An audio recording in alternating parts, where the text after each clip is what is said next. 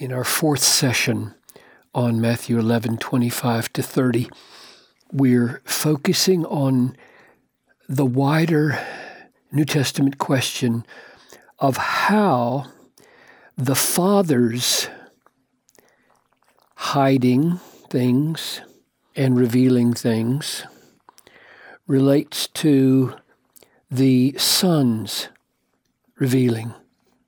Let me read these first verses so you can get the question clearer. At that time, Jesus declared, "I thank you, Father, Lord of heaven and earth, that you have hidden these things from the wise and understanding and revealed them to little children." And those things are the nature of the Son and the nature of the Father that would have shone forth from the kinds of deeds done in the previous paragraph that would have brought cities to repentance, which Jesus did not perform. And so he didn't bring them to repentance because he withheld the deeds that would have brought them to repentance because he said they would have brought them to repentance. And so he hid, or the Father hid things and revealed them to children, to babes. Yes, Father, for it was a good pleasure before you. It was your sovereign pleasure to do this. And then he says, all things have been handed over to me, and shifts the focus from the Father's initiative in hiding and revealing over to Jesus. Watch. All things have been handed over to me by my Father, and no one knows the Son except the Father, and no one knows the Father except the Son, and anyone to whom the Son chooses to reveal him. So now you've got the revealing being done by the Son. Let me ask this before we pray and we go to the wider picture. Would it have been true if Jesus had said, no one knows the Son except the Father, and anyone to whom the Father chooses to reveal him? Would that have been true?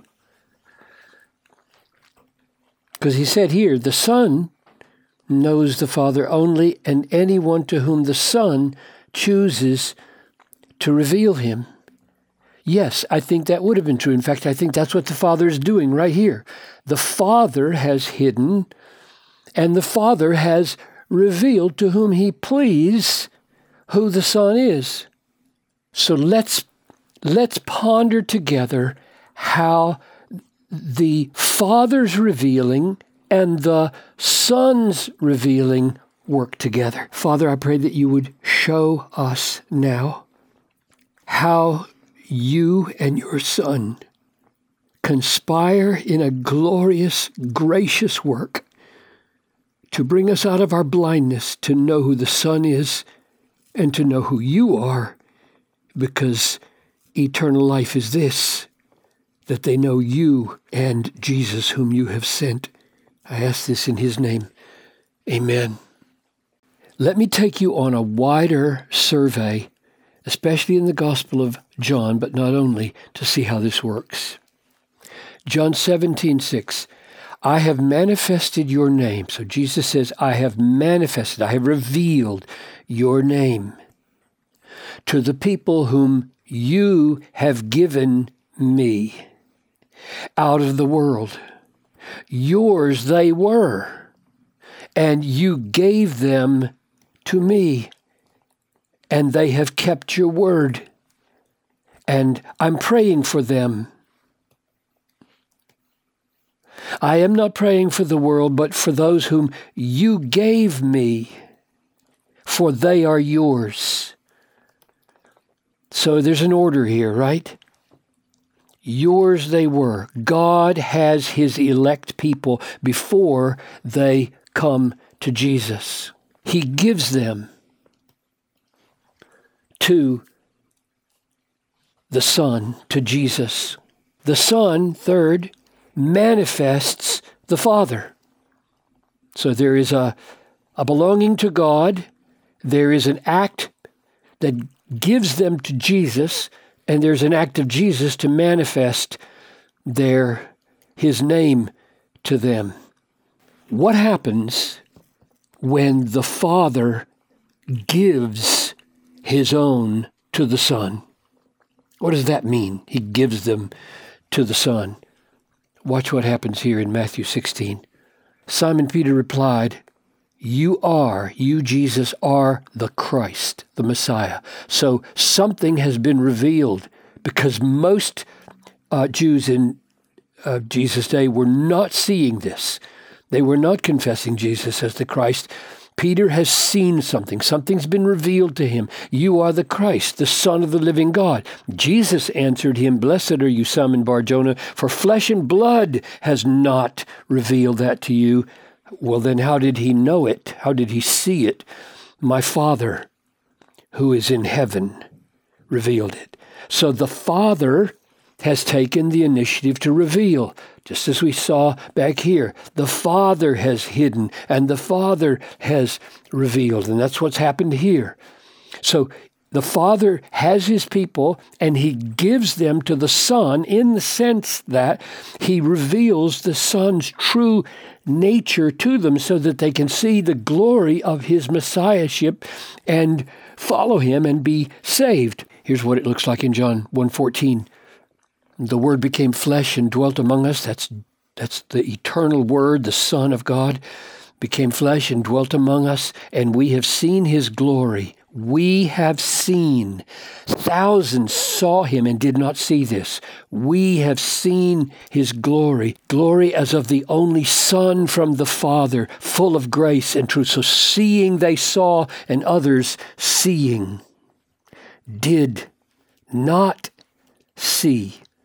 So some kind of revelation or gift or enabling was given here so that it ceased to be true that seeing they did not see, but rather seeing they saw glory, unlike, say, the Pharisees who did not see glory at all. What happened? Here's the way Paul puts it in 2 Corinthians 4:6. God, who said in the very beginning when he created, let light shine out of darkness, has done the same thing now in our hearts, has shown in our hearts.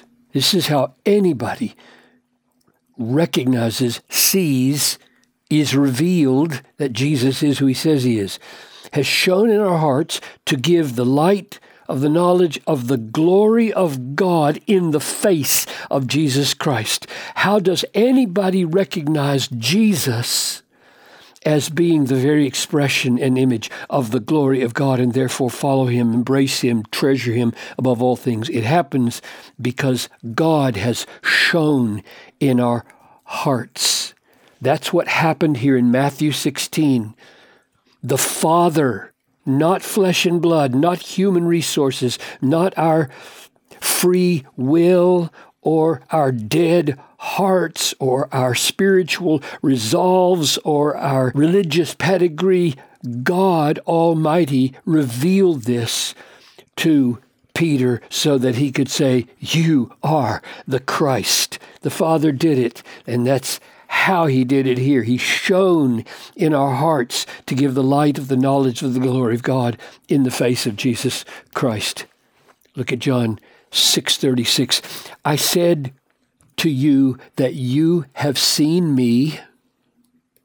Jesus says, you have seen me, and yet you don't believe. So there's the seeing that does not see.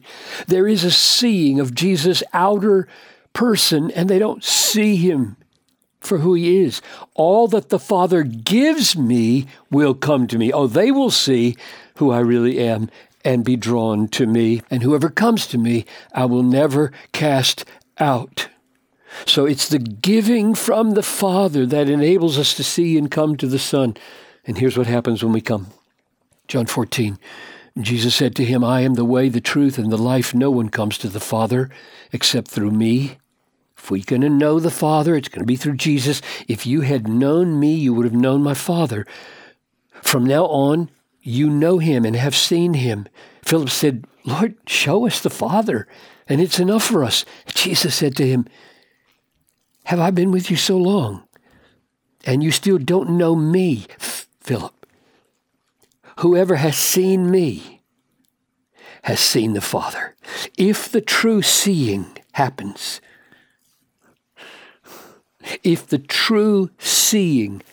not this seeing, you have seen me and yet not believed, but the true seeing, the seeing of glory, this seeing, we have seen his glory. Glory as of the only Father, of the only Son from the Father. If you see me, you have seen the Father. That's how Matthew, back to our original text, no one knows the Father except the Son, and anyone to whom the Son chooses to reveal him. The Son, in revealing himself, reveals the Father. One more text, John 17. You, Father, have given him authority over all flesh. Jesus is speaking of himself here as he prays. Father, you've given him, me, the Son of authority over all flesh, to give eternal life to whom you have given him. So God has given a people to Jesus, and Jesus has authority, just as we saw back here in 11:25. All things have been handed over to me by my Father. And now what happens? He gives them eternal life. And what is that? This is eternal life, that they know you. That's what Jesus did. Jesus reveals the Father. Jesus makes the Father known, the only true God in Jesus Christ, whom you have sent. So let me write it down here, a kind of summary. God has his elect. John 17:6. They belong to you. They were yours. He gives them to the Son.